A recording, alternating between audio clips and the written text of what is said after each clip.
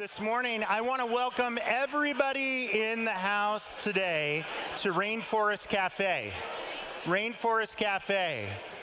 No? Is that joke lost on you? You've never been to Rainforest Cafe, seen the mechanical snake in the fog, like volcano burgers? No? That joke was a really great joke. Like, if you've been to Rainforest Cafe, you know. No, this is River West Church.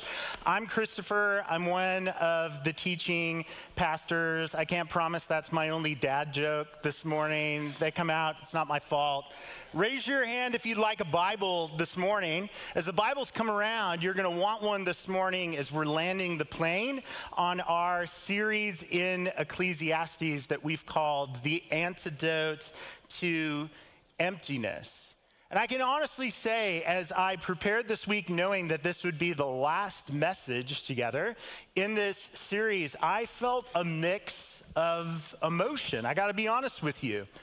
I can honestly say on one hand that teaching through the book of Ecclesiastes in the Old Testament has truly been one of the greatest joys I've ever experienced as a pastor. Not only because this is one of my very favorite books of the Bible, because I love the ruthless honesty in Ecclesiastes and how it grapples with so many of the things that we wrestle with in life. But also, I found myself actually feeling a hint of sadness as I knew that our time together in this book was wrapping up this week. Similar to that feeling that you get when a great road trip comes to an end. Now, I don't know about you, but as much as I love road trips with all of the anticipation and the buildup before the trip and then the new sights and experiences, I actually tend to dread the drive back home. It's the worst.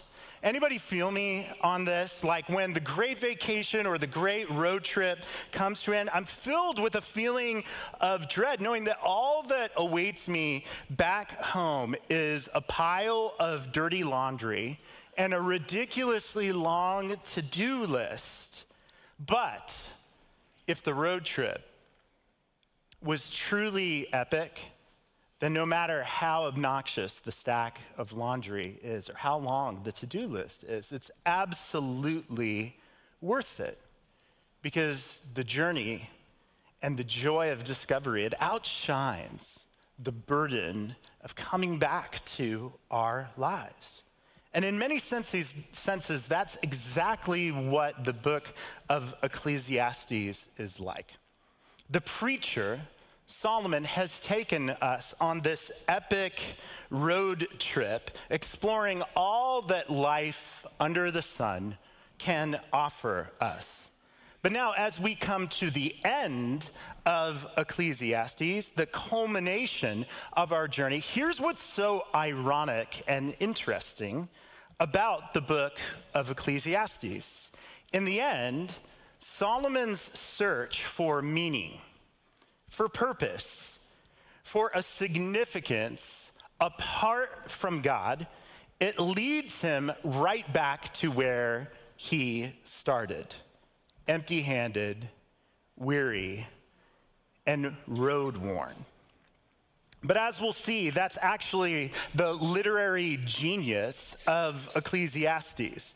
Although it leads us right back to where we started, we arrive at this destination changed, different.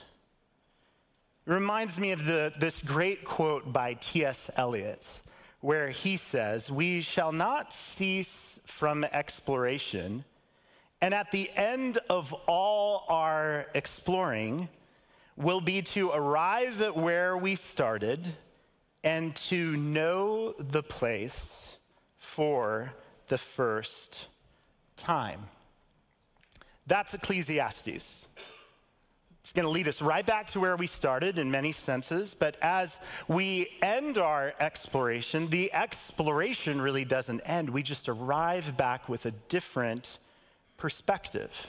So as we come to the end of this book, we're coming to the pinnacle moment that every single proverb, every single line of this book has been pushing us towards this crux of the whole book, what the author calls the end of the matter. And as we come to the end of the matter, we're given a gift. Because we finally discover at the end the only thing that actually matters.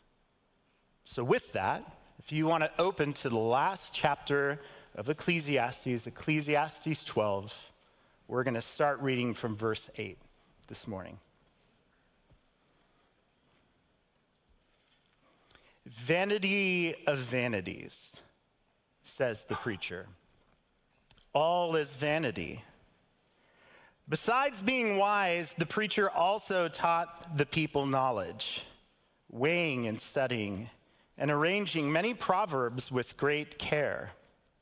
The preacher sought to find words of delight, and uprightly he wrote words of truth.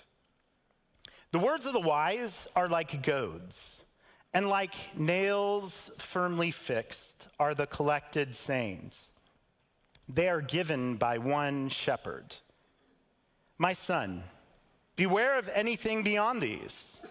Making many books, there's no end, and much study is a weariness of the flesh. The end of the matter. All has been heard. Fear God and keep his commandments, for this is the whole duty of man. For God will bring every deed into judgment with every secret thing, whether good or evil. This is God's word. Now, before we unpack this final chapter together, it's once again important to take notice here in this final chapter of Ecclesiastes as to who's doing the talking at the end of this book. There's the Koheleth, or the preacher, Solomon, who actually ends his sermon in verse 8. Take a look. In verse 8, these are the final words of the preacher. Vanity of vanities, says the preacher, all is vanity.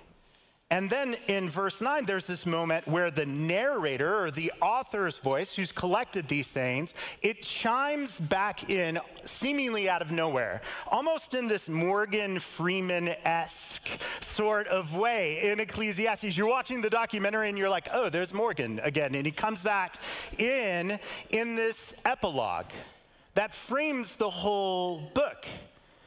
This epilogue comes in, this narrator's voice, and it gives commentary and reflection on Solomon's sermon. That's what an epilogue does. And like all good epilogues, this one serves not to just summarize Solomon's sermon that he's preached, but to help these words sink deeply into our souls and to stir us to action. So if you're the note-taking type this morning, there's three things that this final chapter and epilogue are going to help us examine this morning together. So if you're taking notes, there's three very simple things here. What Ecclesiastes teaches us. We're going to get a recap as to what this book is about. Secondly, how Ecclesiastes helps us.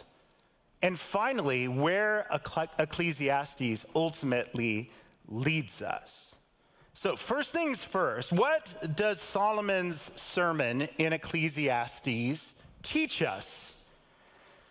Now, I remember way back in the first preaching class I ever took in college, my professor, Marvin Middlebrooks, said something that has stuck with me for 25 years. He essentially said that all of the greatest sermons that have ever been preached are really one-point sermons. The goal of a great sermon is to actually preach a one-point sermon, but to hammer it in, if you have 3 points, to keep hammering the same nail into a board over and over again. And that's what Solomon does in his sermon in Ecclesiastes. It's really a one-point sermon, and he keeps hammering the nail into the board over and over again, making 1 point a whopping 38 times in this book.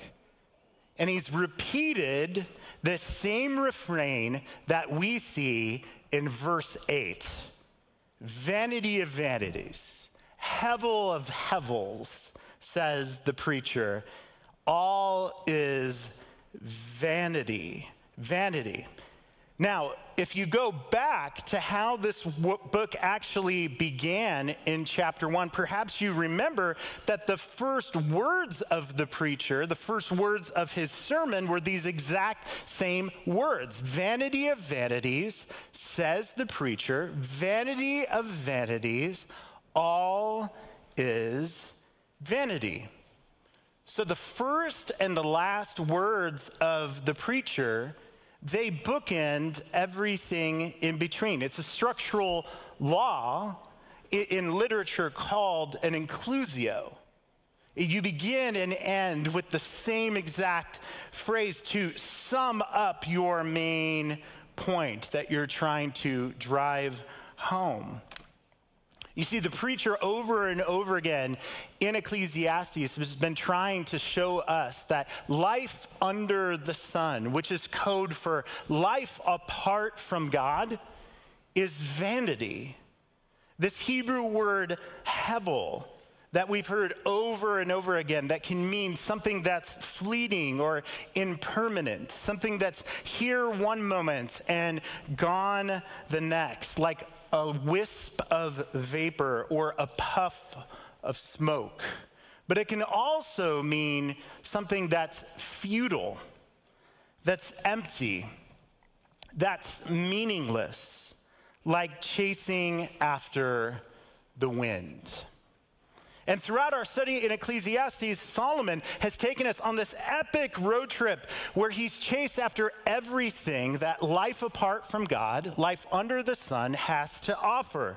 From wisdom and folly to work and wealth to success and power to age and beauty, our work, our relationships, and more. Yet by the end of this book, in a very real sense, he brings us to exactly where we started. And apart from God, we're left just as empty, just as unsatisfied as when we started. Because we're chasing after things that are every bit as empty and elusive as the wind. You can't quite catch it. I ran into a story recently of a mishap that happened during a Greyhound dog race in Florida. Have any of you ever seen a dog race before? For those that are unfamiliar with dog racing, to keep the dogs running around a track in the right direction, they're actually trained to chase this mechanical rabbit that actually is always right and out in front of the dogs. That's how these dogs are trained to race. And there's an operator of this robo-rabbit. So somebody has a weirder job than you. So this is an actual story that happened. I collect these random things because I'm a weirdo.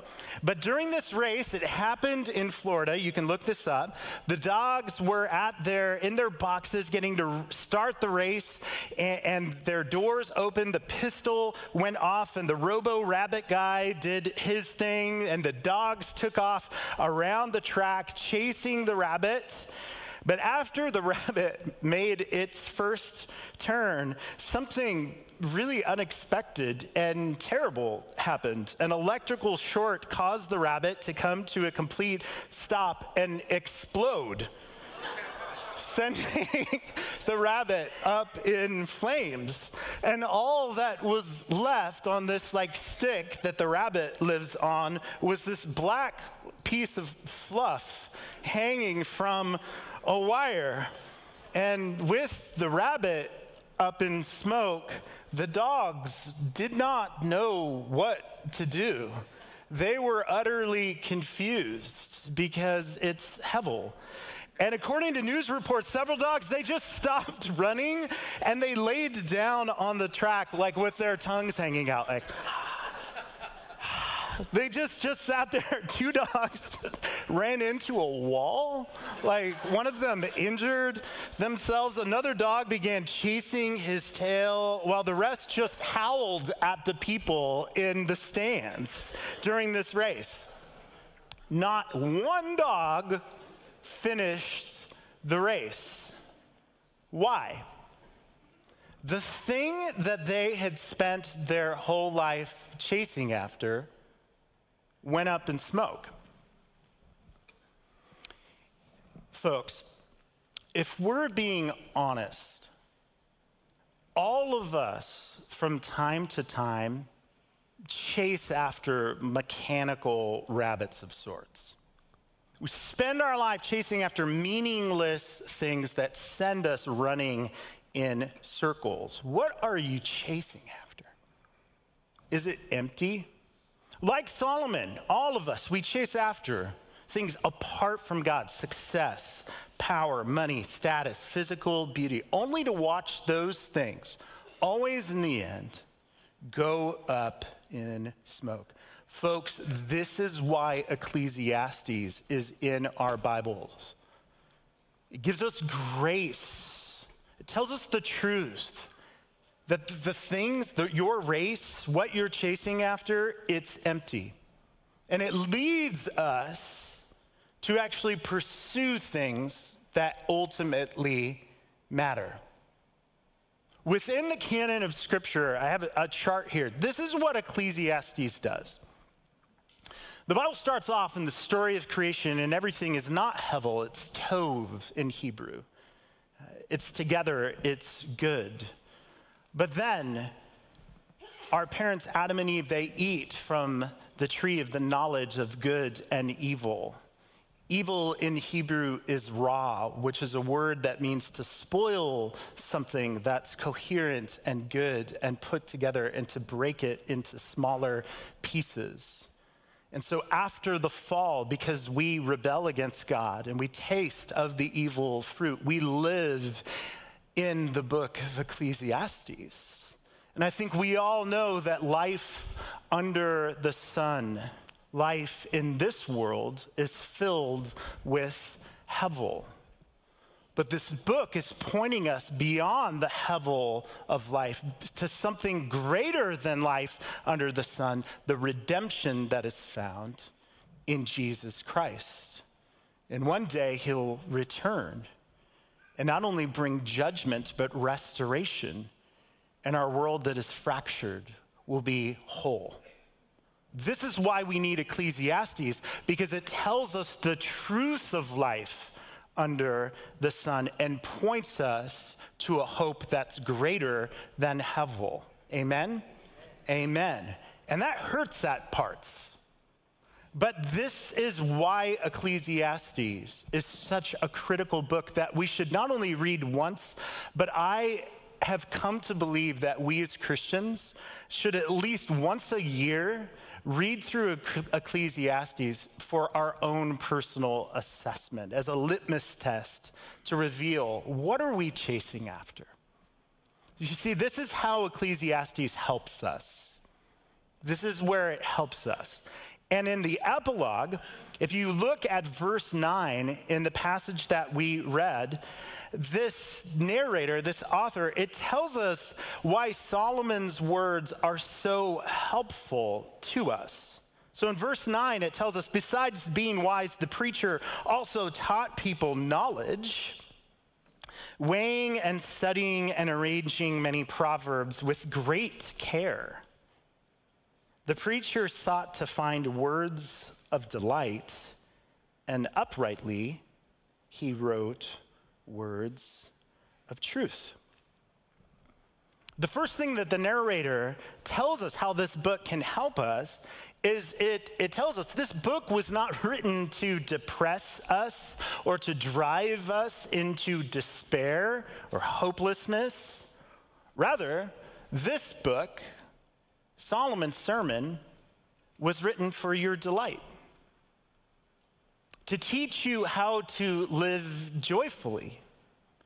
You know, it's a sad irony that many Christians overlook Ecclesiastes, supposing this to be a book that's full of doom and gloom, when this book actually contains what this author calls words of delight, carefully arranged to actually sweeten your experience of life under the sun.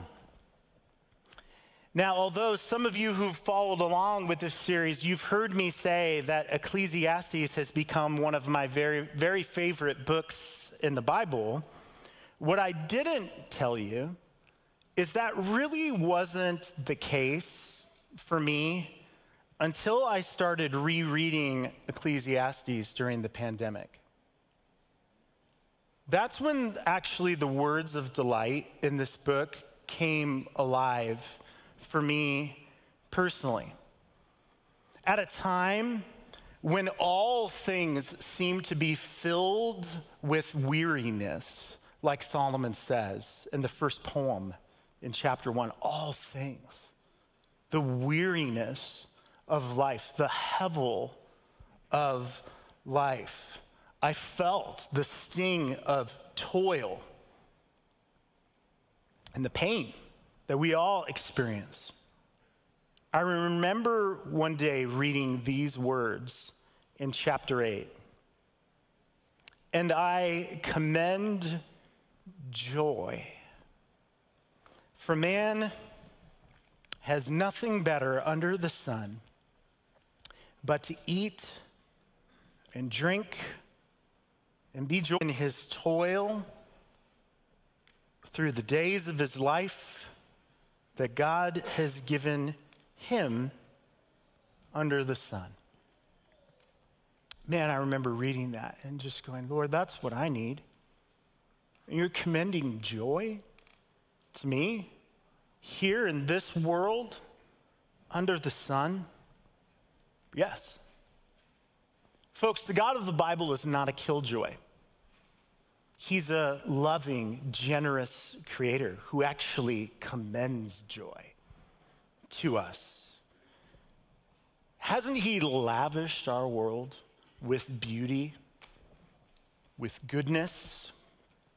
In Ecclesiastes, it can help us actually experience deeper delight in the gifts that God lavishes upon our world, our lives, each day. From our food to our work to our friendships and even our stage of life.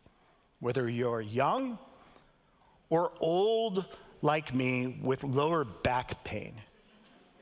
I have a special relationship with my chiropractor right now. Anyone feel me on that hevel of hevels? I'm on my way like the grasshopper will one day drag his legs. That's how I feel every time I go in there. However, we all know this. This book is not just filled with words of delight, is it? Nope. In fact, there's many verses in Ecclesiastes where you almost can't help but wince when you read them. Remember this zinger? There's so many. I just pulled one. So many. They sting. Here's a verse where you read it and wince. For what happens to the children of man and what happens to the beast is the same. As one dies, so dies the other. They all have the same breath, and man has no advantage over the beasts, for all is hevel. I don't think there's any worship songs where we've put that one to music yet. Wow. Although Ecclesiastes is poignant, it's beautiful, written with great care, it also has a way of poking and prodding us, which is why the narrator of this epilogue compares Solomon's words to goads and nails. We see this, again, look in your Bible in verse 11.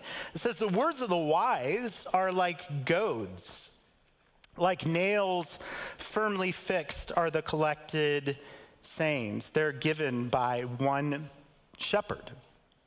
Now, goads were a sharp, pointy stick, often fixed with nails at the tip. And they were used by shepherds and farmers in the ancient world to keep sheep or oxen or livestock on the right path.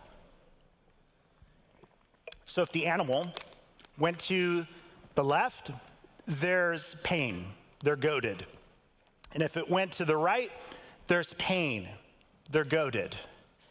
It's telling us that the truths of Ecclesiastes essentially function like the cattle prod of the Bible, leading us away from foolish, empty paths to pursue something infinitely better, namely a shepherd who loves us and wants to lead us down righteous paths.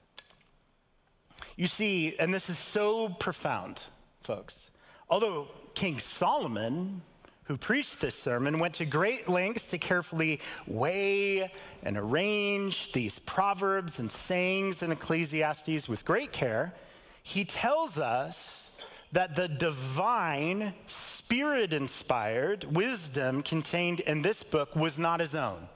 He didn't come up with this wisdom on his own. Rather, it was given to him by one capital S shepherd.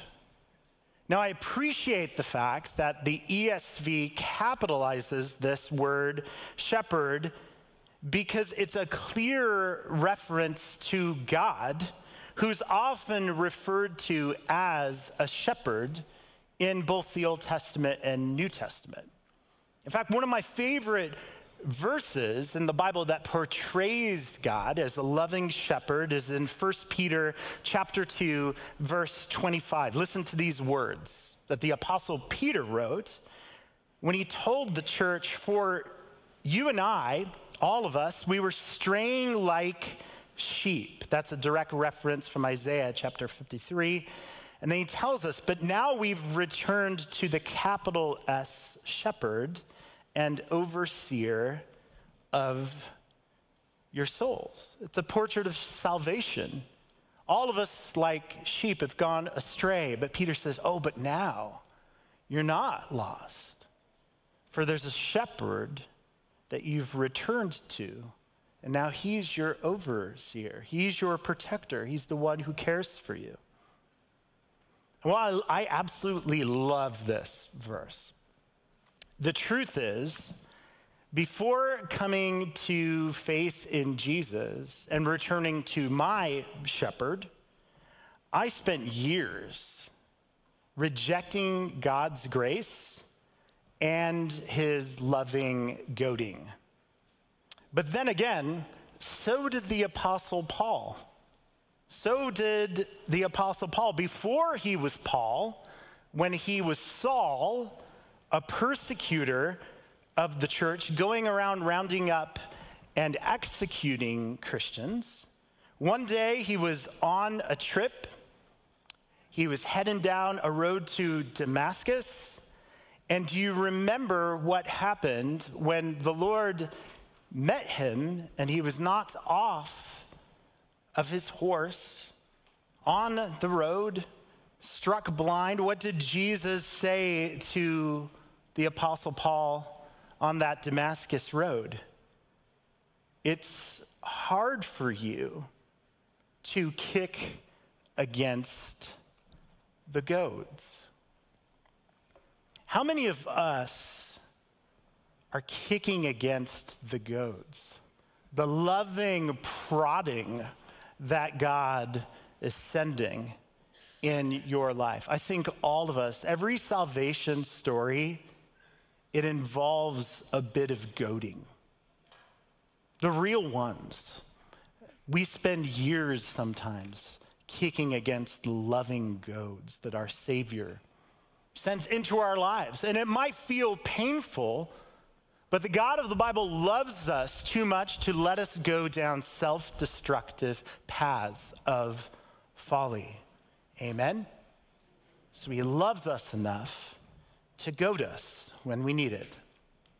And all of this is to lead us actually to the one thing, the one destination that this book has been driving us towards.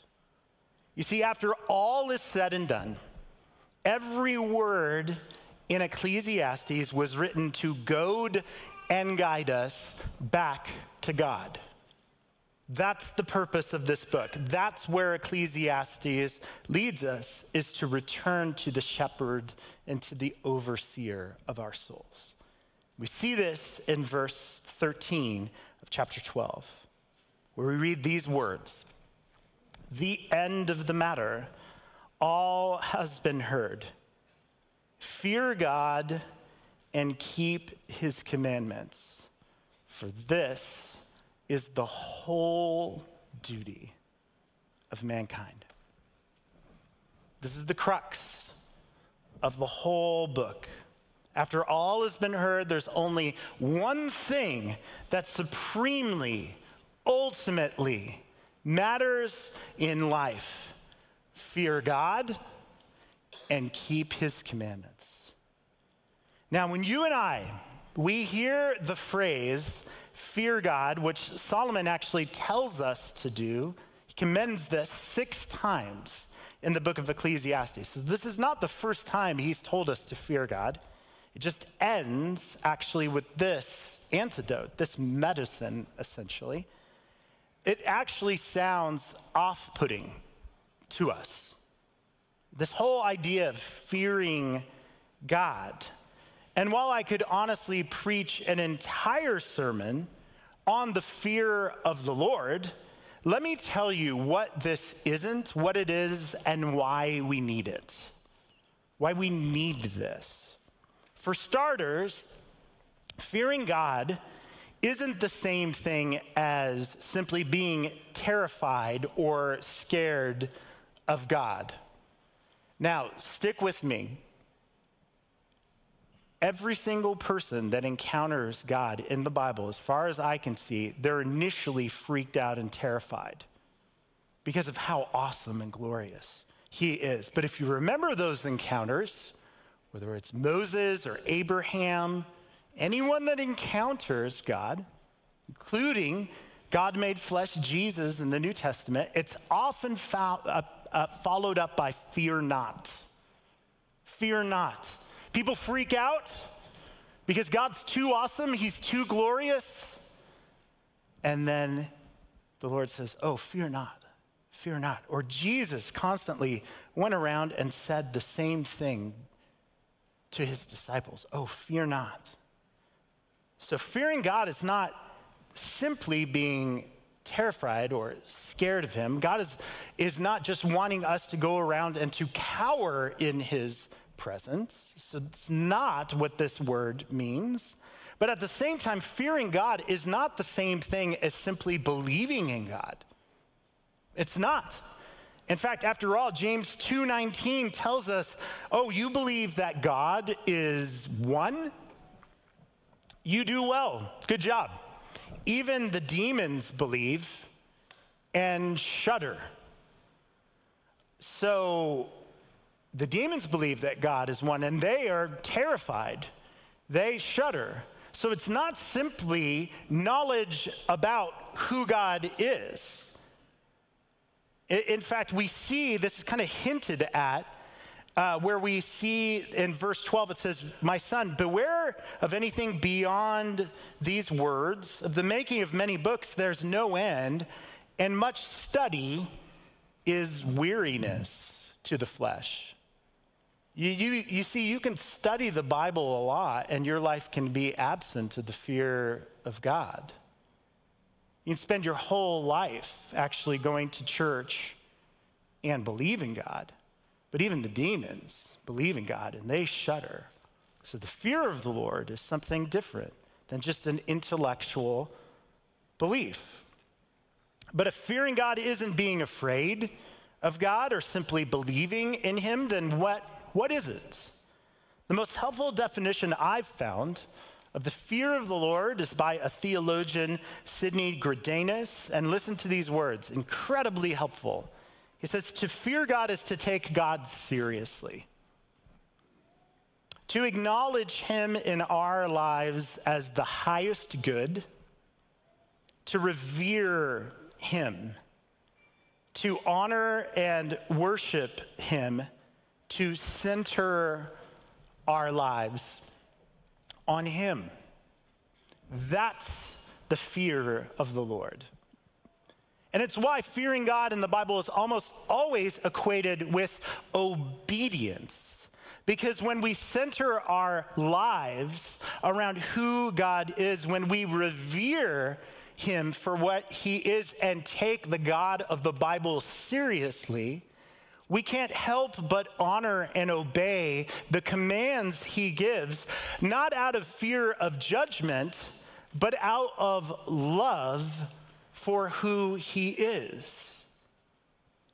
And friends, as surprising as this may sound to some of you, fearing God and keeping his commands is not just a duty, it is a delight that will make you whole.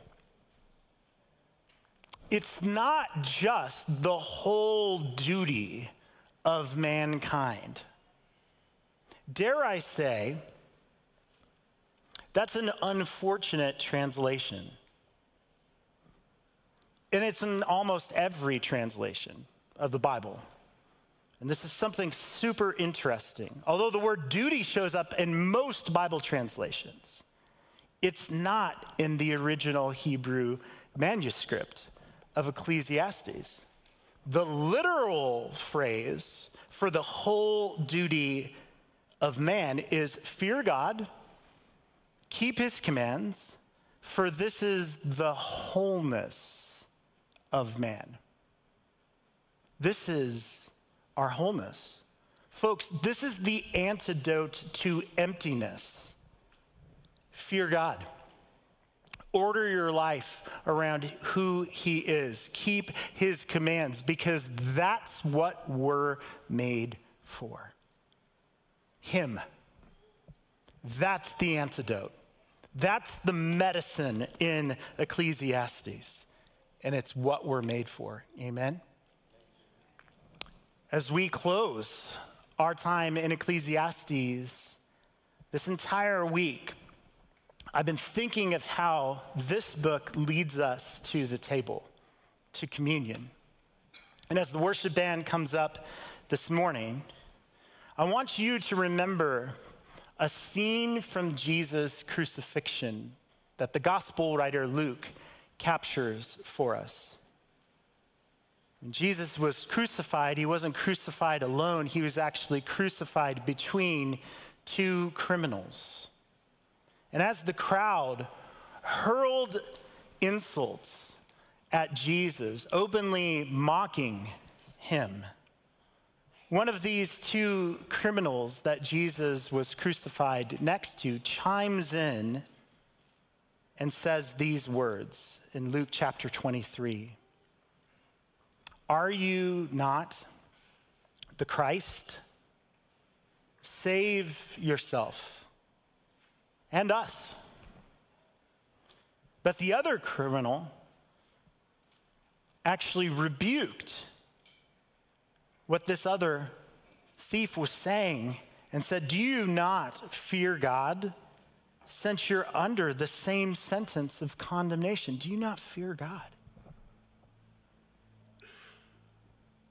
And we are under this condemnation justly, for we're receiving the due reward of our deeds. But this man, Jesus, has done nothing wrong. And he said, Jesus, remember me remember me when you come into your kingdom. And Jesus said to him, truly I say to you, today you will be with me in paradise. This criminal had no time or to really obey God's commands. But in that moment, he feared God. He realized his eyes were opened, and he realized that he had lived and spent his whole life chasing after empty things, and got a just consequence. And he asked for grace, and he received it. During this next song, if you haven't placed your faith in Christ, Jesus went around and he kept an open table. He just kept giving away invitations of grace. And there is an invitation this morning.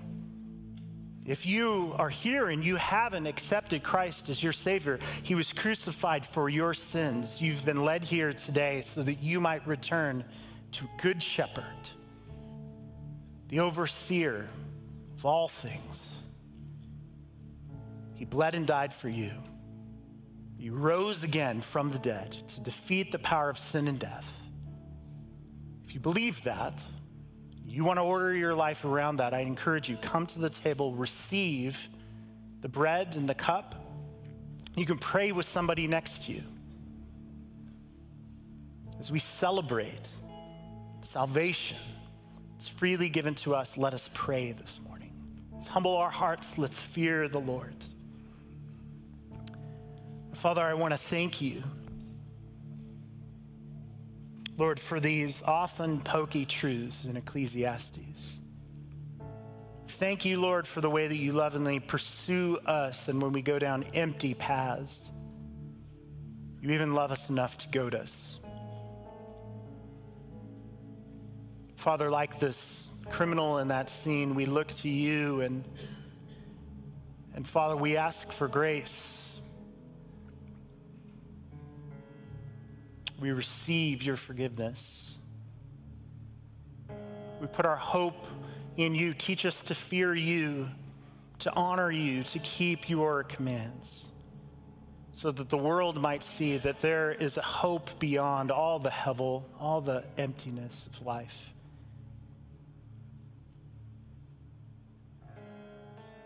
In Jesus' name we pray.